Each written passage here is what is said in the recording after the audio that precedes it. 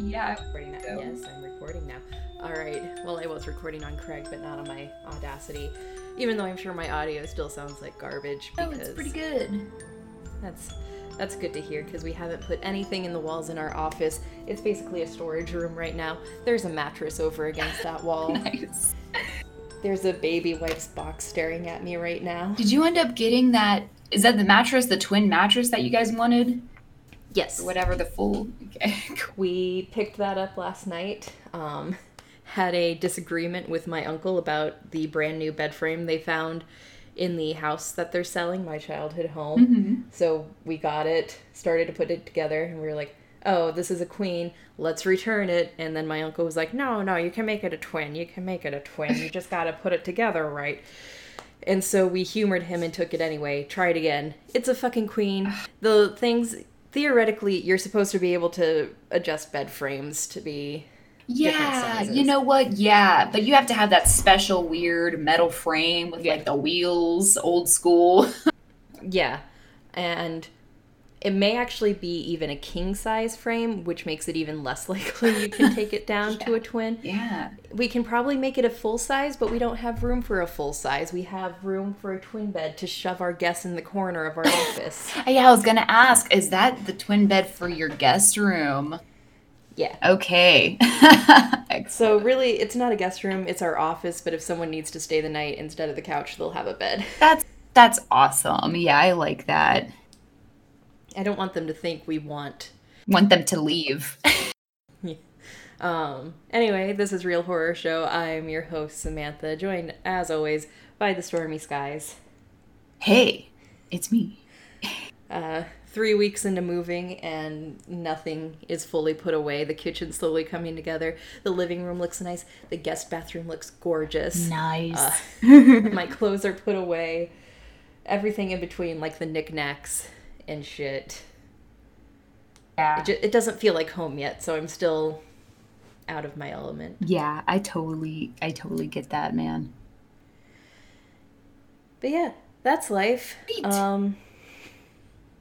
We're here this week to trudge on with Midnight Sun by Stephenie Meyer, a book that really should have only been 300 pages. I know. Half of this we've already read before. Yeah. And the other half, pretty interesting, but you have to, like, get through what you've already read to get to the interesting, like, vampire lore and history of the other characters. Yeah, and you know what? It seems like it's not gonna really happen that way. No, it's not. I do think the book's right in front of me. I haven't opened it yet. Yeah. It was one of the last things I actually read in the book before swapping over to audio. Mm-hmm. Because chapters 18 and 19 combined were about 100 pages. Oh my god. And when I saw that, I noped out of it and got the audiobook. Sweet. And those chapters were about 90 minutes each. And like half of it could be cut down because even in Twilight, Stephenie has this bad habit of being super repetitive Yeah. with what she writes. Oh my god, she is. I don't even know where to get started with this because these chapters were so long, and even though I've read them earlier this week and over the weekend, I don't know anything anymore. Well, you know what? Let's go ahead and start with the first chapter that we read. I think, was that chapter 15?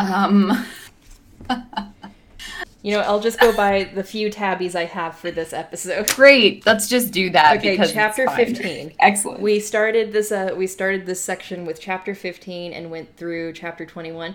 Admittedly, I am still a little behind, but we're at the part of the book where I actually remember shit that happens. Yeah. Because we're getting close to the climax. The final chapter in this section was the baseball game, Mm-hmm. which is just iconic Twilight. Of course. So anyway,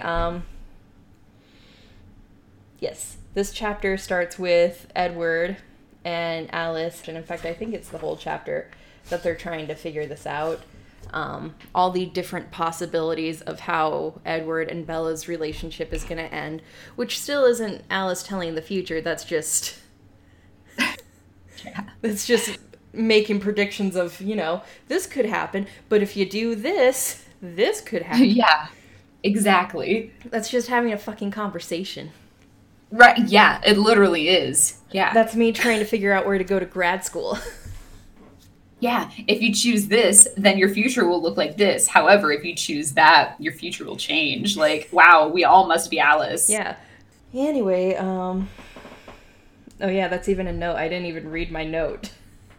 I highlighted this line. The vision shimmered, waved, and then returned to solidity with sharp, clear edges, and my note right next to it is, this is not how you predict the future. No, it is not. I'm a big, let's refer to Forrest Gump, using this to talk about a better movie. Forrest Gump's mama believes that life is like a box of chocolates. You never know what you're going to get. And Lieutenant Dan believes that your destiny is already pre-decided. Everything that's going to happen is meant to happen to you. It's Calvinism versus not Calvinism. I haven't taken a history class in a very long time, or a religions class. Mm-hmm. But when there's a character that can predict the future, I want it to be more like Calvinism. And I can get why writers don't want to do that, because it makes the character a little overpowered. Mm-hmm. But the way Stephenie Meyers has done it for Alice is she is the most useless clairvoyant ever. Yes, she really is. Like, let's refer to Breaking Dawn Part 2 of the movie series. Excellent. That whole dream sequence of a fight that they added in because Breaking Dawn had the most anticlimactic ending of all time. Yeah, it did. It was just like, this is gonna happen if you keep on your path. This really cool fight scene. And then he was like, you're right, that's shitty. Let's let the child live. And then... I know! That whole scene. It was like 5 minutes long. And then it was like, oh, this is what Alice is showing him because... Yeah. Because the book was so fucking boring that they had to have one final... Had to have some action. Which I'm glad they did that, because that Carlisle kill really riled the audience up. Whew, I know. As it should. Yeah, of course. Carlisle is like the best character, obviously. And to skip ahead to the chapter Carlisle, which really isn't about Carlisle, it's about Edward.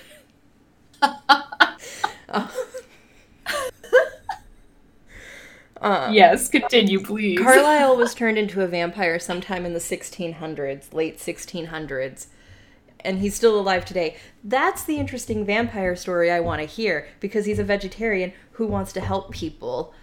That's a really cool story. Esme, from what I vaguely remember from these chapters, because I forgot that she had a kid in her human life, that's an interesting story.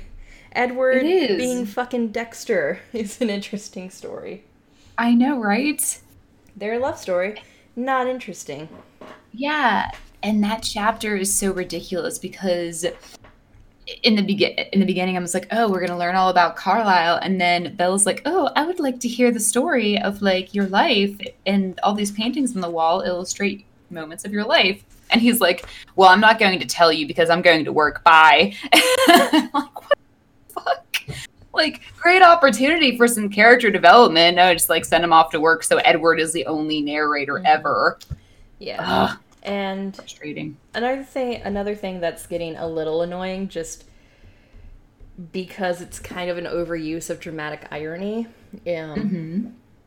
I like talking about books I get to use all my literary terms that are completely useless in the real world. I like it. I love it. Page 312 in the physical book. It was too bad the Quaalude Treaty was toothless these days. 3 generations ago, all I would have had to do was walk to La Push, a useless idea now. This is like the second time she's referenced that the werewolves don't exist anymore. Right. And if we were younger, had this come out when it was originally supposed to, I'm sure we'd be like, ho, ho, ho. Right. And it's just like, ugh, now. It is.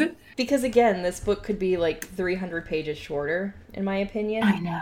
Yeah. And like, I don't know, I feel like a lot of books could be 300 pages shorter. Yeah, I don't know where this book got lost with all these pages. Yeah.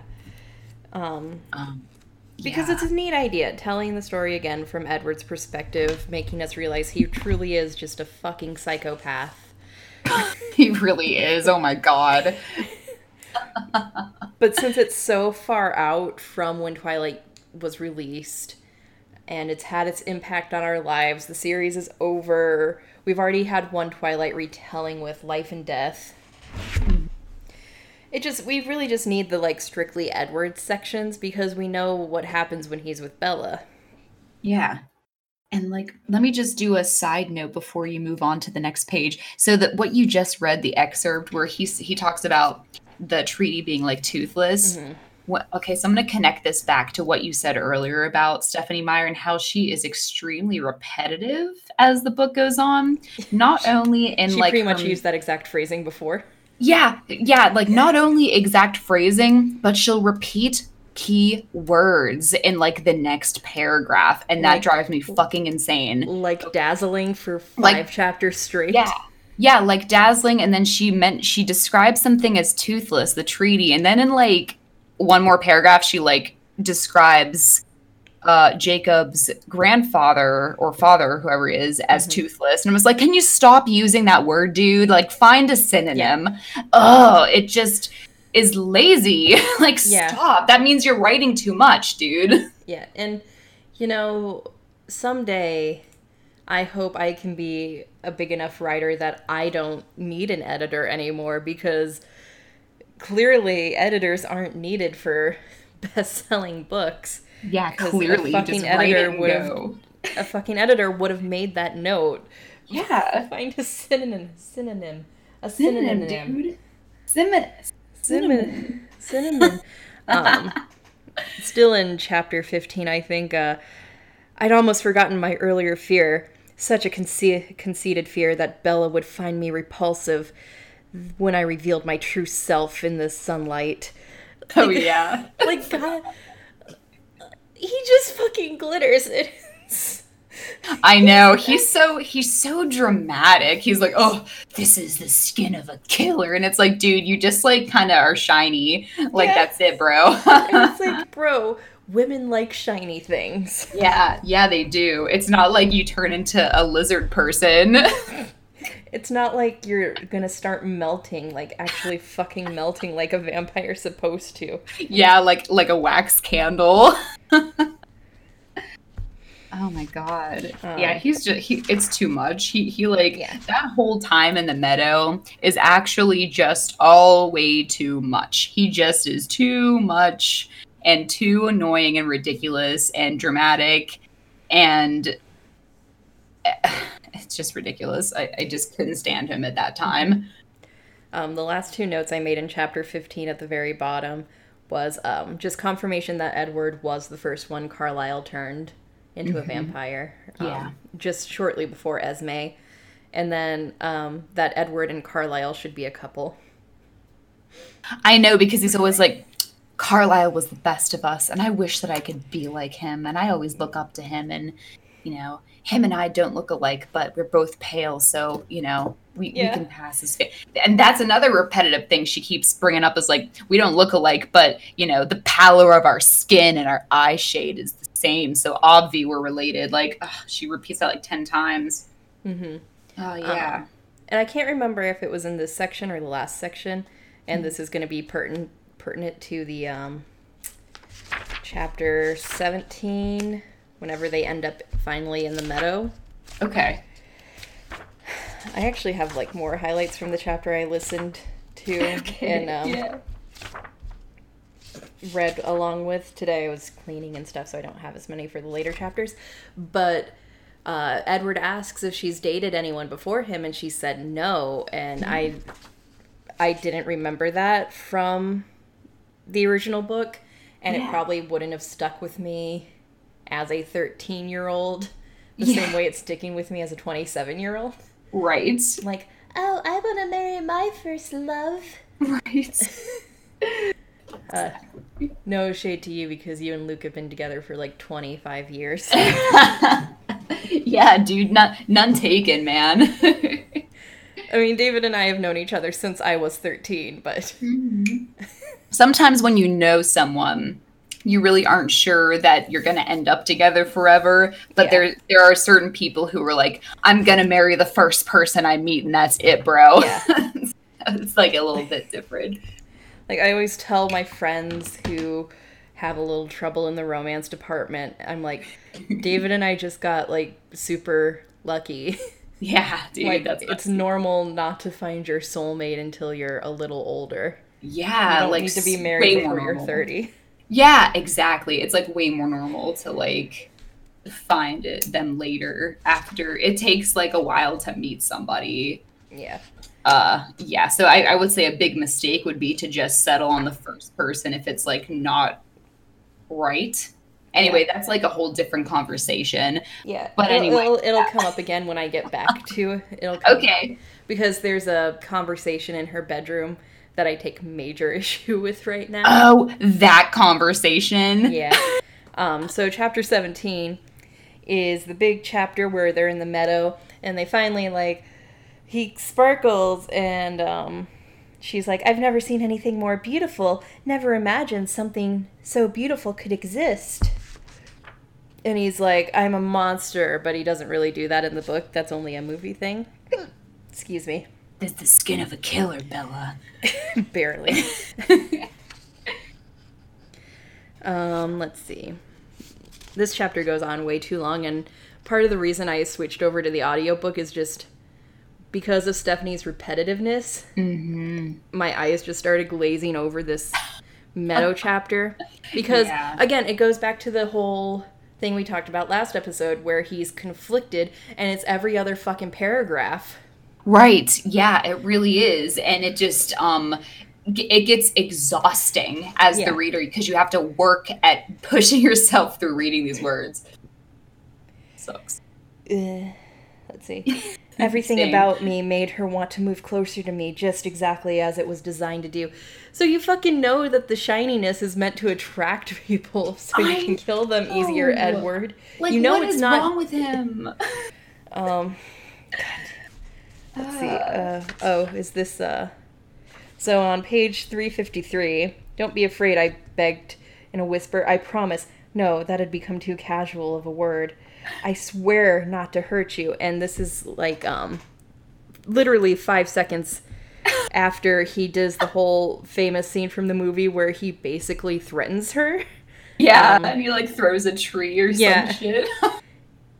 Yeah, and it's literally page 352. He does all that shit where he's like, as if you could outrun me, and then he throws a tree against another tree and it explodes, and he was like, as if you could fight me off.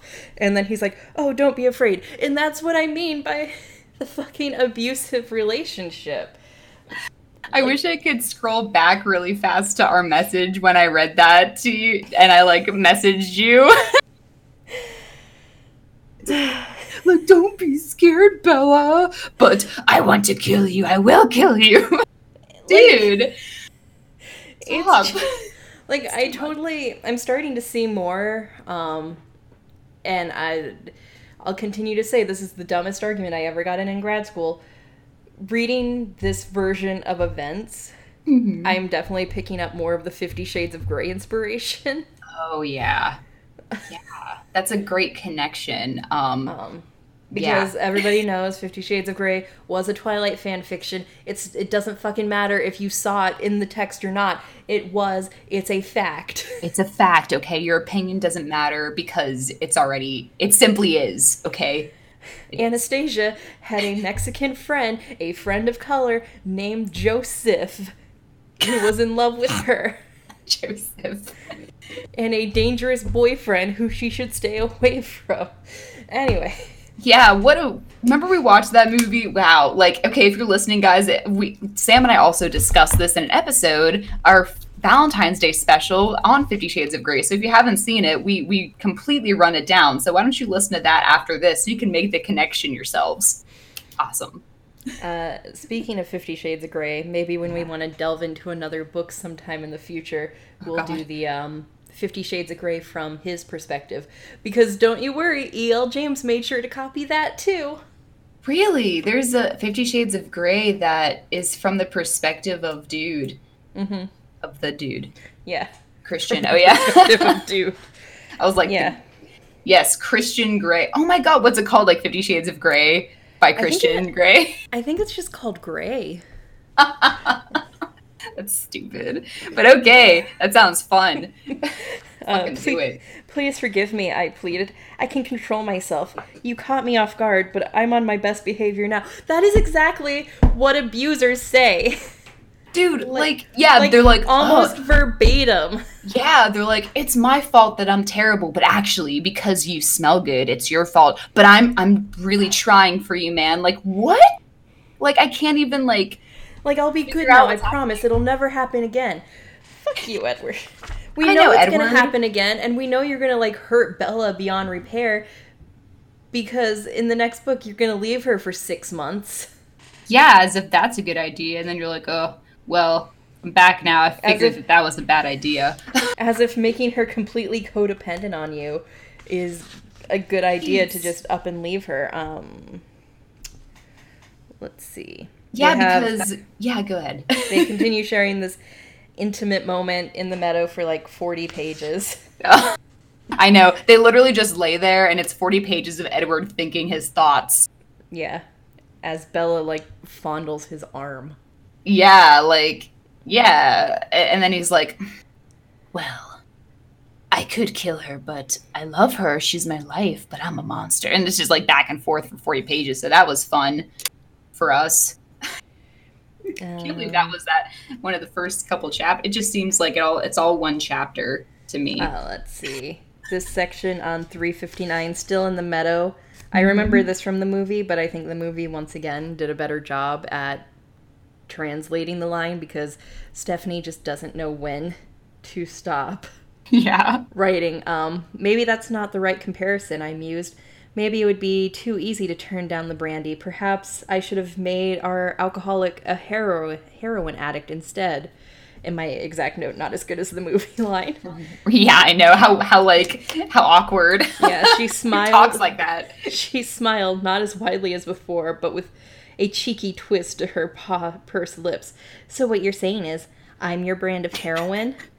I almost laughed with surprise. She was doing what I was always trying to do, make a joke, lighten the mood, de-escalate. Only she was successful. Yes, you are exactly my brand of heroin. And I just remember that line being so much more impactful in the movie because it didn't have all this filler dialogue. Yeah. It was Edward hunched away in a tree saying, "You're my personal brand of heroin." And that was it. Yeah, and you know what? It's because the line was delivered by Rob Pattinson, and he's like so suave and charming, and he just... It's different from this, like, whoever this Edward is, who's like an alien who just described Bella making a joke. Like, What? You don't have to describe that to me. Like, I got it. Don't spoon feed me because it makes me feel like, what is happening? Exactly. Yeah, she has a way of spoon feeding everything to you, which I didn't catch on when I was 13, but I'm sure if I revisited the book Twilight now, it would infuriate me. Yeah, absolutely, because it's like, you don't have to explain this, Stephanie. I understand that she's being humorous, but okay. If you say so. I know the joke in my group of friends when we went through our Twilight hating phase in high school, like every girl who loved Twilight does. Yeah. We joked about going through the original Twilight and making line edits, and it's not so much line edits that you would need to make with these books. Like, from the voice of a high schooler, the grammar doesn't need to be picture perfect beauty. It's the developmental edits these books really need more than anything. And I like to think that I do those better than line edits. Right. I usually need to have someone do line edits for me while I focus on bigger picture stuff. But stuff like this is definitely a developmental edit where it's like, hey, Stephanie, just like have Edward say, "You're my personal brand of heroin," and your designated audience is going to get that. Yes, they are. like Stephanie, it's okay to just have like a couple lines of dialogue, not follow up with 10 fucking paragraphs of descriptor about Edward thinking thoughts. Yes. Like, maybe that's why there's so many fucking pages. Oh, and I don't mean to backtrack, but this just popped in my head thinking back to 13-year-olds loving this book. Yeah. It was like the emo 13-year-olds who really loved it. Uh-huh. And always thought like Bella and Edward were emo just like them. Yeah. But everything... Oh, good. I tabbied it with a note that says fucking nerd. Back to 317. But I didn't have to be conspicuous right from the start. I grabbed a pale beige sweater and pulled it over top. I was much more comfortable that way. Just the collar of a white shirt showing above my crew neckline over top was normal. They're pretty fucking preppy. They're not goth. They're not emo. They're preppy. Yeah, they're super preppy, and Bella's actually pretty upbeat in this book. You know, she's so goddamn depressed in the movie, but she's like actually pretty funny and like witty. I made this comment with our first episode in this series is we're getting more personality from Bella from Edward's perspective, which solidifies my point that maybe Twilight should have been a dual perspective novel. Mm-hmm. Because then I could justify the 600-page length. Yeah, absolutely. Because you're getting two completely different perspectives in the same story, and you're not repeating shit. Yeah, it's like Bella's a different fucking person, and it's like Edward's a different person, so it's very weird. But yeah, I like this Bella more because she's more fun. Yeah, she's a lot more charming. Let's see, page 376. He finally fucking said it, and so the lion fell in love with the lamb, I whispered. Her eyes were so open and accessible for 1 second, and then she flushed again and looked down. She steadied her breath for a moment, and an impish smile returned. What a stupid lamb, she teased, stretching out the joke. Really? What a sick masochistic lion, I countered, which I remember from the movie. I don't necessarily remember it from the book, but it was probably there. I think it might have been there. I if hope. It's not, would that be like a slight violation of copyright if Stephanie's taking stuff she liked from the movie and putting it in the new... So, maybe, because I remember you pointed something out last episode about there being something said between Edward and Bella in this version, but you think it wasn't in Twilight, but it was for sure in the... Yeah, the, how long have you been 17 line? Yeah! But like I said, I remember the last section of Twilight a lot better than I remember the rest of it, because with the last section of Twilight, you have all the action. You have the baseball game, you have, what's his face, Laurent's friend, Victoria's boyfriend coming. James. James. How could I forget such a interesting name like that? Very vampiric. I'll just call him Cam because that's who played him in the movie. Yeah. You have Cam come in, kidnap Bella, somehow get a hold of her family tapes. I remember that. Anyway, I don't remember a lot of the forward material in Twilight because it's so boring. Yeah, I remember a lot from the movie because I just did a whole movie marathon a couple weeks ago, maybe more than 2 months ago now. But I still remember. But I haven't read the book since it came out. I read it once. I don't reread stuff, so it's been over 10 years or whatever. So I can't contest to what happens in the book versus what happens in the movie. Coming up on the tail end of chapter 17, finally, they're finally making out. Her arms wound around my neck, her fingers twisted into my hair. She used that leverage to crush her lips more tightly to mine. Her lips felt warmer than before. As fresh blood flowed through them, they opened wider. An invitation. An invitation it would not be safe for me to accept. So Edward can't French. He can't French kiss. That was so lame.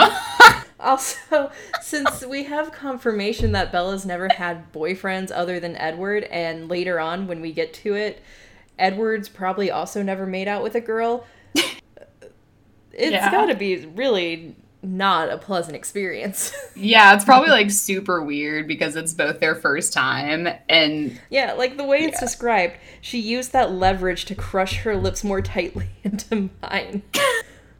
You're not... Stephanie, have you kissed anyone? You're not crushing... how hard?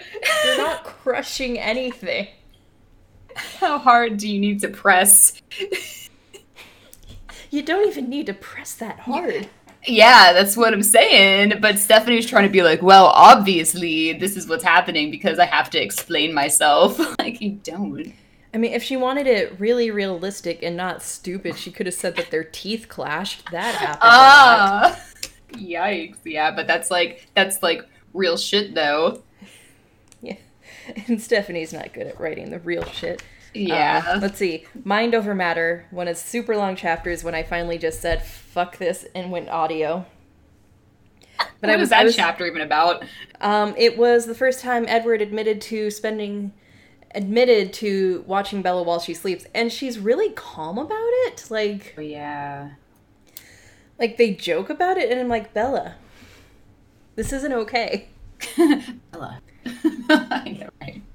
Oh, I meant to look up this Johnny Ace song that's mentioned in this chapter. Oh, yeah. I thought about doing that. I was, okay. It's fine. We read like 250 pages this week. I'm so glad you brought it up because I remember that specifically, and I was like, what the heck? How does that song even go? I don't know that song. And now I'm remembering this specifically. Music in the 50s was good, much better than the 60s or the 70s. Ugh. Ugh. Fucking nerd. Fuck you, Edward. I know, Edward. What? Like, who asked you? Your opinions are stupid. The 70s had great music. I have a playlist dedicated to moody 70s rock. Yeah, dude. You got the Fleetwood Mac. You got the Zombies. You got... what else was there? Wow, Fleetwood Mac. Excellent. Even just Fleetwood Mac is just great. You got your... all the Kenny other stuff. Loggins, Danny's song. Oh, yeah. Anyway, 50s just music. wanted to point out Edward's a pretentious shitbag. He was like, I only love big band swing. Wait, why did we never get a swing dancing scene with Bella and Edward? I know she's clumsy and forgets to breathe when they make out. She really, like, listen, I don't think that you can actually make yourself, like, pass out because you, like, hold your breath. I think that you actually have to breathe because your body does an emergency breath. After this episode, let's collect our partners and test if we can just make out while holding our breath. While holding our breath. Because clearly Bella can. I know, what the heck? I mean, like, but you were right, because they never did it before, so they're like, I don't know what's supposed to happen. I guess I'll just hold my breath. Yeah. Oh, I think in this chapter, we get Emmett's backstory, and I don't think we've gotten Emmett's backstory previously, so that was... Yeah. So that was nice. I've always wondered how... Bear attack. how he and Rosalie found each other, and I liked finally having that story. Yeah, that was pretty cool. So Edward spends the night in chapter 18. Yes. We get another reference to the Volturi, not as much as later chapters in this section. And another thing, Stephanie Myers has decided to repeat for God knows what reason, is comparing Bella's wet hair to seaweed. Oh, yeah, he does do it again. Or she does, I mean, Stephanie, but Edward. Thoughts? Yeah, stop, Edward. Seaweed's not, like something you should compare hair to. If you love Bella. Yeah. This is a good line I highlighted on page 395. Okay. Did she imagine that I was as depraved as any peeping Tom? That I leered at her from the shadows, hoping for her to expose herself? You kind of were, Edward. Quite literally. Yeah, like literally, because you were in the shadowed corner. Where she couldn't see you. Yeah, or Charlie, because Charlie had popped in one time and, like, he's like, I was in such a dark corner that I know Charlie wouldn't see me if I was just super still. Like, you may not have been hoping she'd expose herself, but, like, this could just be a me problem. Sometimes I get super hot in the middle of the night, so I wake up and just take my shirt off. Dude, That's fine, because when you're sleeping, you have to be comfortable. Yeah. I'm not expecting someone to be leering at me from the corner of my bedroom. Some people sleep without any clothes on, dude. Like, that's just how it is for some people. But they don't expect people to be fucking leering at them from the dark corner of the room, waiting for them to expose themselves. Oh, Edward, you're just fucking the fucking worst. Page 393. This is just me begging every other writer in the world, whether you're a TV writer or a book writer.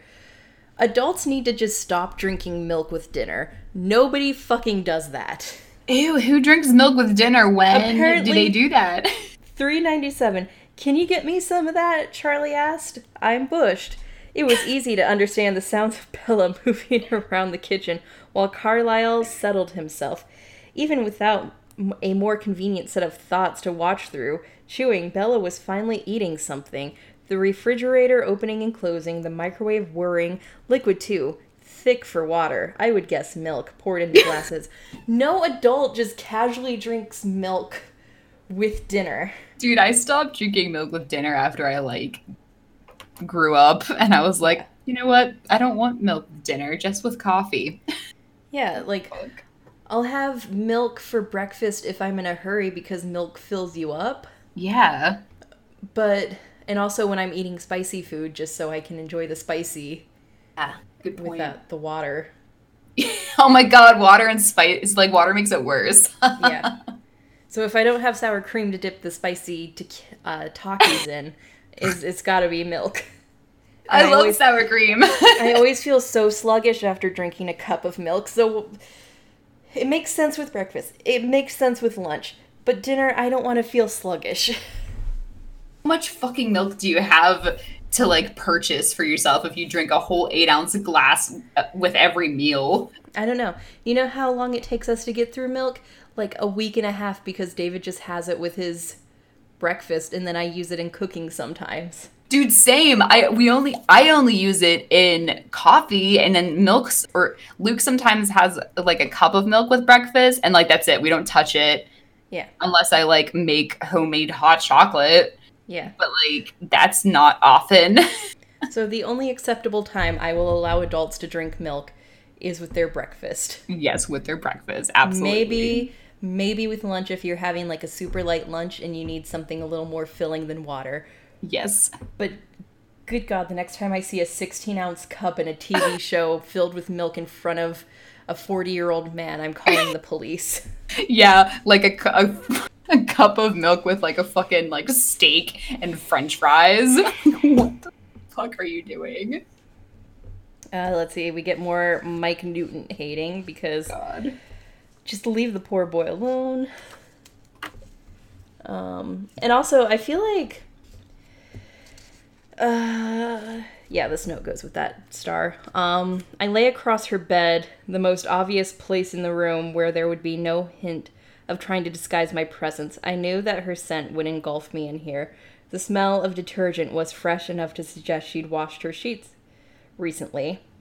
But it didn't overpower her own fragrance. Overwhelming as it was painfully pleasant to be surrounded by. In the evidence. Oh wait, that's not the note.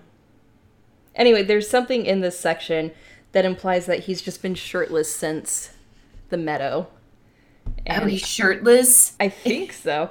Also, he shouldn't just lie across her bed.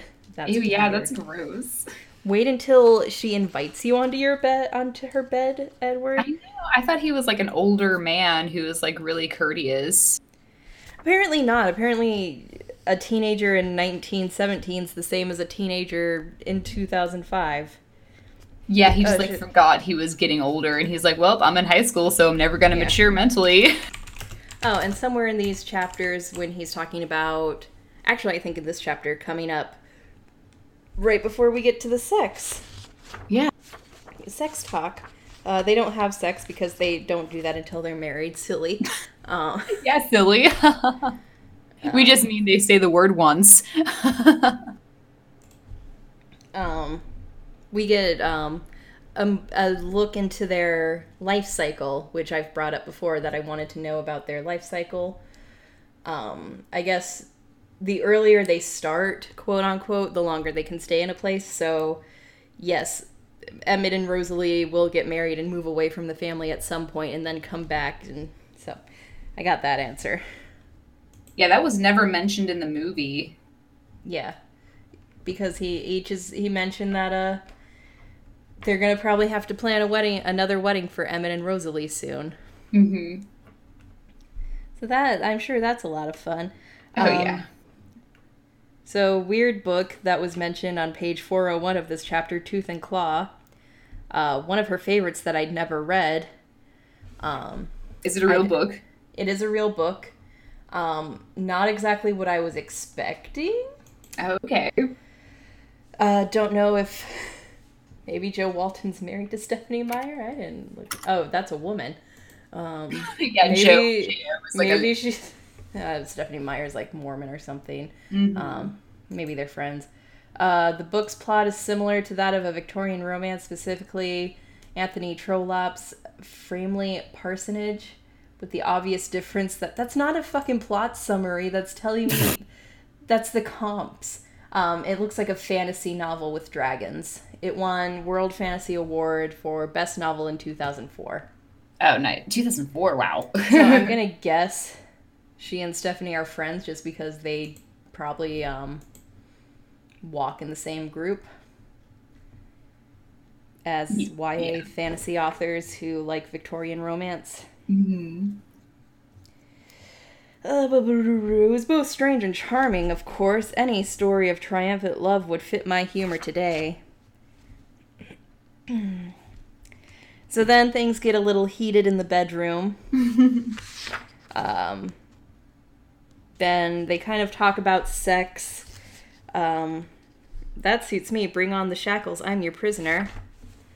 I wrapped my hands around her delicate wrists as I spoke, which I don't like that image at all. Yeah. Very 50 Shades of Grey. I know.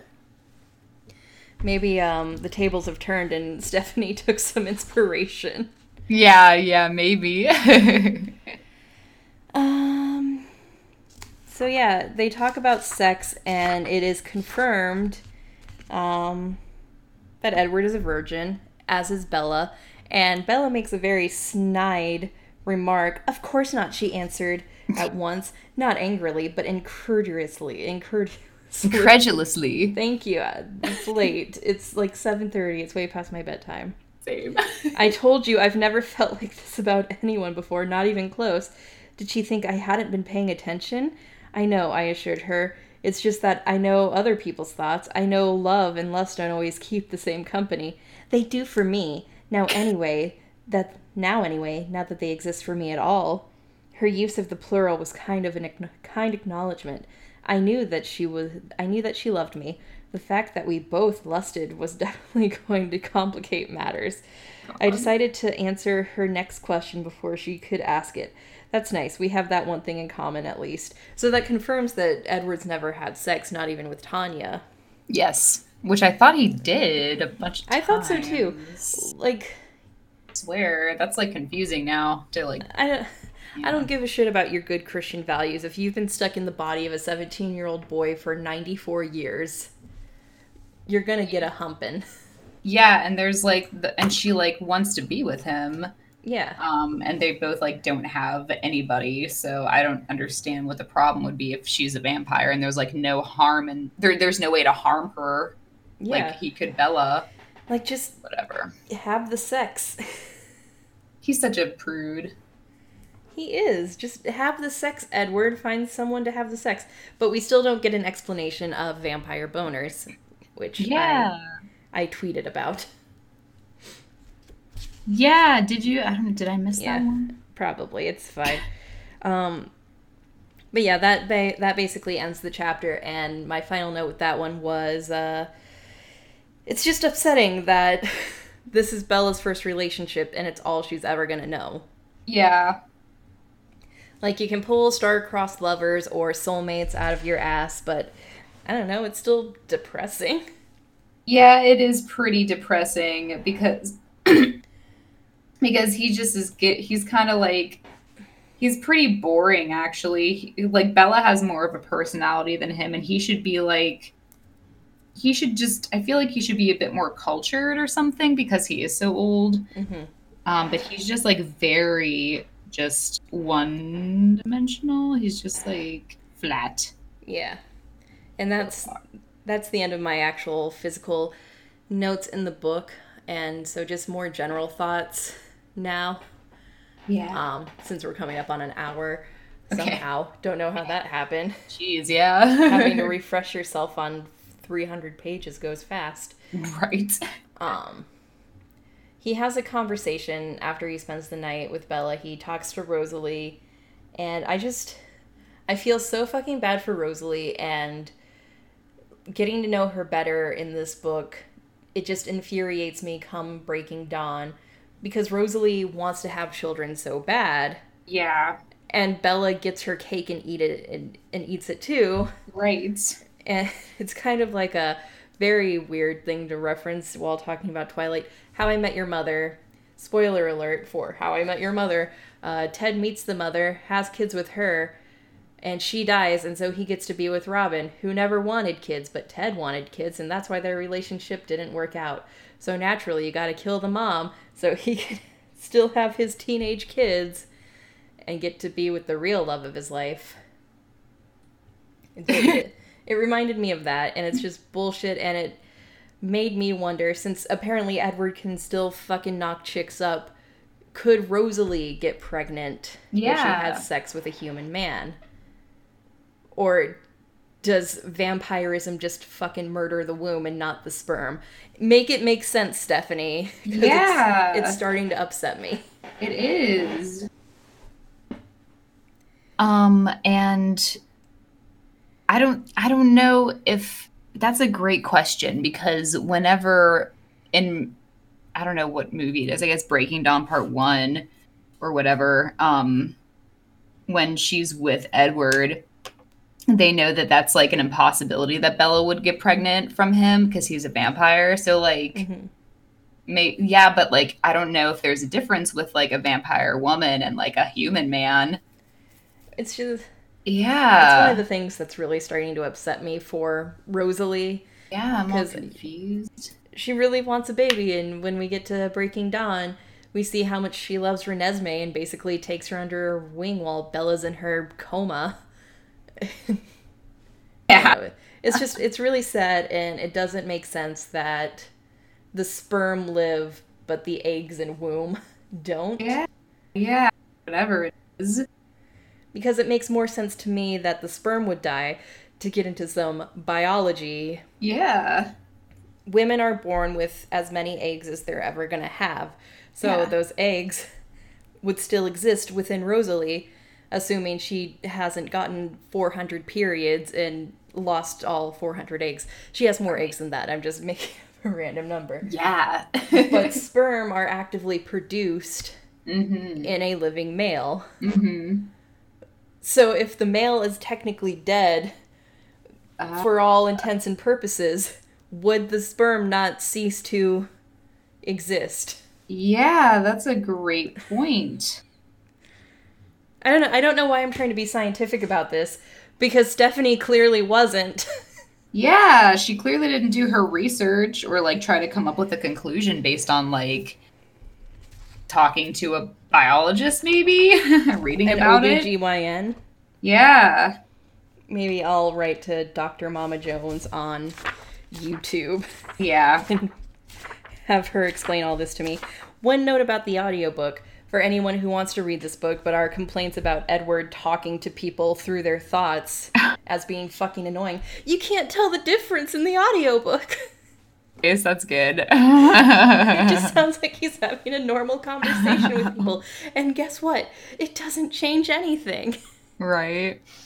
Oh, man. Wait, I want to backtrack really quick just for a second, because you mentioned Mike Newton for a sec. And, like, whenever I was reading this section, like, after our last section, this section, I feel like Bella never goes back to school. so long. I feel like she's away for years. Oh shit, but we're it's like still... a day. No, this has just been one weekend between the meadow and the baseball game and her becoming the victim of a vampire hunt. It's literally like 3 days. It is. Yeah, like they literally like go to the meadow and then they like the next day they go to meet Edward's family. And then that night they have the baseball game. Like, I don't remember that's being all in one fucking day and a half. What the heck is happening? Stephanie needs to work on her pacing for future novels because the first 300 pages of this book take place over the course of 2 months and probably like 2 months. I don't know for sure. And Edward hates her most of the time, and then suddenly he's like, I love you, I'd fucking die for you, I'd kill myself for you. Again, abusive language. Right, exactly. It's, I'll kill myself for you, but it'll be your fault because you exist. Like, awesome. That's pretty much a direct quote. Thanks for that. Yeah. Because they were making out, and she parted her lips like a whore, and he tasted her breath. Oh. And he's like,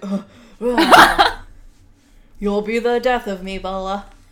Yeah, he like yells at her, and she's like, "What's wrong?" And he's like, "You'll be the death."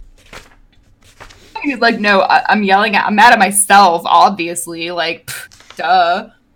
Yeah. Dude, what the fuck? So unless I'm more behind than I thought I was, this section ends with the baseball game and some strange vampires entering the clearing. Ooh. Yep. Yippers. I wonder who they could be. Oh, yeah. I wonder if they're a threat. I know. I wonder. Oh, and Sam, I have one note to make that maybe you picked up on and maybe you might know what it is. But Edward, whenever he's like watching Alice's thoughts about the future, he keeps seeing this the blinding sunlight every once in a while. Do you know what that's about? Have you picked up on that? It's happened like maybe 4 times now that he'll be looking at Alice's future visions about like Bella and stuff, and then randomly he'll be like, oh, and then I see this bright sunlight outside, and I'm like, I don't know why I would be in sunlight. That's strange. Moving on. And it's happened like 4 times now, and I'm just like, what is that supposed to be? Like, you know? So I don't know what's happening there.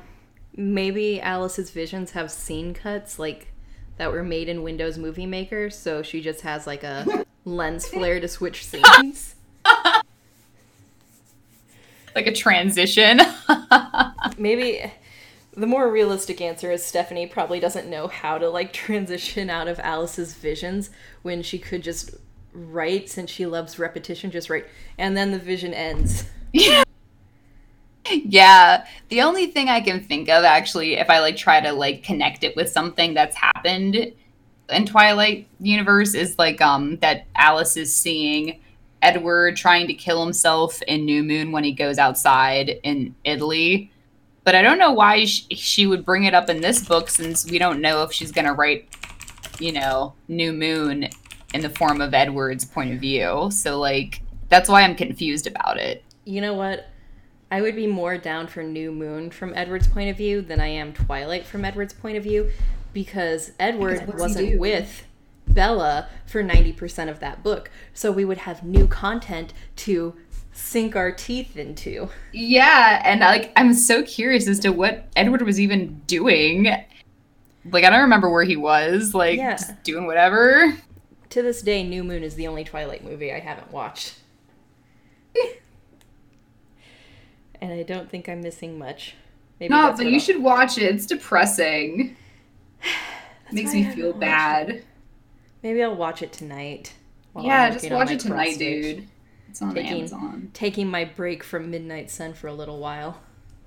Yeah, this should, you know, but be a good escape. Yeah, I do recommend the audiobook to people who are interested, but we've turned them off just because Edward's narration is annoying. The official audiobook is read by Jake Abel, who was a teenage heartthrob right around the same time as Twilight. He starred in such movies as Percy Jackson and I Am Number 4. Jake Abel. Which he's pretty cute. I could see him in the running for Edward, honestly. This guy. In terms of casting. He was also in the Host movie. Was, another book written by Stephenie Meyer, so that's a cool connection. I really wish, I know he would never do it in a million years, but it would have been cool if they somehow convinced Robert Pattinson to do the audiobook. Oh my god. But, like, Robert Pattinson is the type of person who would be like, yeah, I just wanted to ruin it for fans because I can. I mean, he really doesn't need to try that hard. Stephenie is doing it for him because Edward, even from Edward's perspective, is a fucking psychopath. Dude, he really is a fucking psychopath. And it's like, Bella, I don't want you to marry him. I don't want him to turn you into a vampire because now you have to spend eternity with him. And you're 17. Right. Like, Charlie and Billy Black are the only characters who make sense. I know, right? Oh, she has that conversation with Billy, like, in the house. Yeah, that she gets all mad at him. And Billy's just looking out for her, and he's doing a good job of it. Exactly. And then we get the first hint of Jacob being jealous of Edward and Bella's relationship. Yeah. And that's all I remember from this section of the book. Good conversation.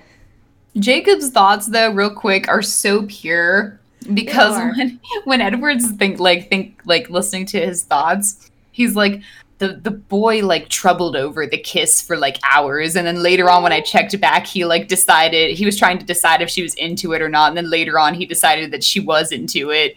It's like, aw. That's so sad. Also, Edward's a fucking douchebag whenever he sees any of the Native American residents.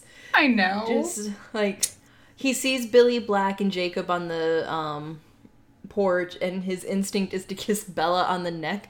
Like, what are you what are you trying to do, bro? You know, Carlisle would kick your ass if he saw that. Yeah, Carlisle is so neutral and peaceful. That, you know, I don't know. But anyway, what did we get out of this? I think that Edward fucking sucks lately, and I'm kind of sick of his shit. And that's it. Nothing really new. I know, and we're... Alright, let me look at the... We still got, like, 100 and some pages. Yeah, like, we read so much, and I feel like we really didn't get anywhere. Like, we haven't read anything. I know. It's crazy that we read, like, 250 pages, and in book time, that was only 2 days. I know, 2 Whereas days. The first 400 and some pages was 2 months in book time. Yeah, that's why I felt so strange reading, because, like, I got confused as to, like, what was happening with, like, the time frame. Yeah. Anyway, Sam, what is going to be our next chapter chunk? So I think our next chapter chunk, really, if you're up for it, we could probably make it to the end. Finish it. Yeah, because I believe 22 is where we're starting, unless I'm super far behind. Either way, that's where I'm starting. And then 22, yeah. If we're going with 7 chapters, that would put us at the last chapter. And then we Let's just do have it. The epilogue. Nice. So. Let's go ahead and finish it. All right, we're going to finish it. I'm going to research heavily this week while listening to the audiobook how vampire pregnancy works in the Twilight universe. Yeah, someone's had to have figured it out after all these years. Like, I'm confused. I want to know how it works. Like, if vampire women stop having their cycle because they're dead, the men should stop producing sperm because they're dead. Yeah. Anyway, exactly. if you wanna read those ed notes, I'll DM a gynecologist. All right, sounds good. Yeah, we need answers, you guys. But anyway, Real Horror Show was created by Sam Odie and Stormy Skies and is directed by Sam Odie. Today we learned really a whole lot of nothing. And Stephenie Meyer, you write too much, girl. Just like, you know, if your sentence isn't serving you, then remove it. Mm-hmm. Move on, okay? Just let the line sit. Yeah, you don't need to repeat yourself because we remember.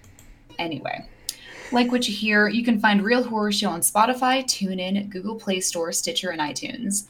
Really, really like what you hear? Follow us on Twitter at Horror Show Pod or search for Real Horror Show on Twitter. Follow us on Facebook at Real Horror Show. Like our page and share our stuff. We also have a website that all of our written reviews and podcasts can be found, realhorrorshow.com. We haven't posted a written review in quite some time. However, if you visit our website, realhorrorshow.com, you can go ahead and read our older essays and movie reviews. They're all doozies. Want to interact with us? Want to make sure we're real humans and not space vampires? Comment on our website or email us at realhorrorshowpodcast@gmail.com. Want to argue with us about something or think you have a really great horror movie review that you're dying to share with two random strangers from the internet? Submissions are open for movie reviews. Check out the submit page on our website and follow the rubric before sending us anything. If it's not done according to the rubric, it will be disregarded. Sorry, not sorry. Submissions are open for our yearly anthology called The October Monologues. Check out the submission guidelines on our website and send us your creepy shit. We love horror, and if you're listening, you do too. Please help us keep our project going by visiting our support page on our website where you can make a one-time donation via PayPal. Excuse me. We also have an Amazon wish list if you feel like buying us something tangible will help convey your love more than a monetary donation would. Also, Buy Us a Coffee is a button you can click that will pay us the amount you would need to buy a coffee. A little bit goes a long way. Sometimes we can't help out artists monetarily, and that's okay. By simply liking, sharing, retweeting, and even giving us an awesome review will help us out tremendously. Any other pertinent news, Sam? Stephanie, the point of being a writer is to make the reader forget they're reading a book. Yet I'm always reminded that I'm reading a book when I'm reading one of yours. Yes, it should be very palatable for the reader and very, clear and coherent and smooth. And instead, this has been a chore, Stephanie. And it shouldn't be, because the reading level is easy. Yes. Maybe too easy because you just keep explaining everything that you're doing. Please stop that. I get it. I can follow. You're writing YA, not children's lit. It doesn't need to be spelled out. Yes. Exactly. Just take that into consideration for next time. Anyway. Our outro song is called Creepy Doll by Jonathan Coulton. Thank you, fuck off, and have a swell evening. And this is Real Horror Show signing off. Bye. Bye-bye. And there's a creepy doll that always follows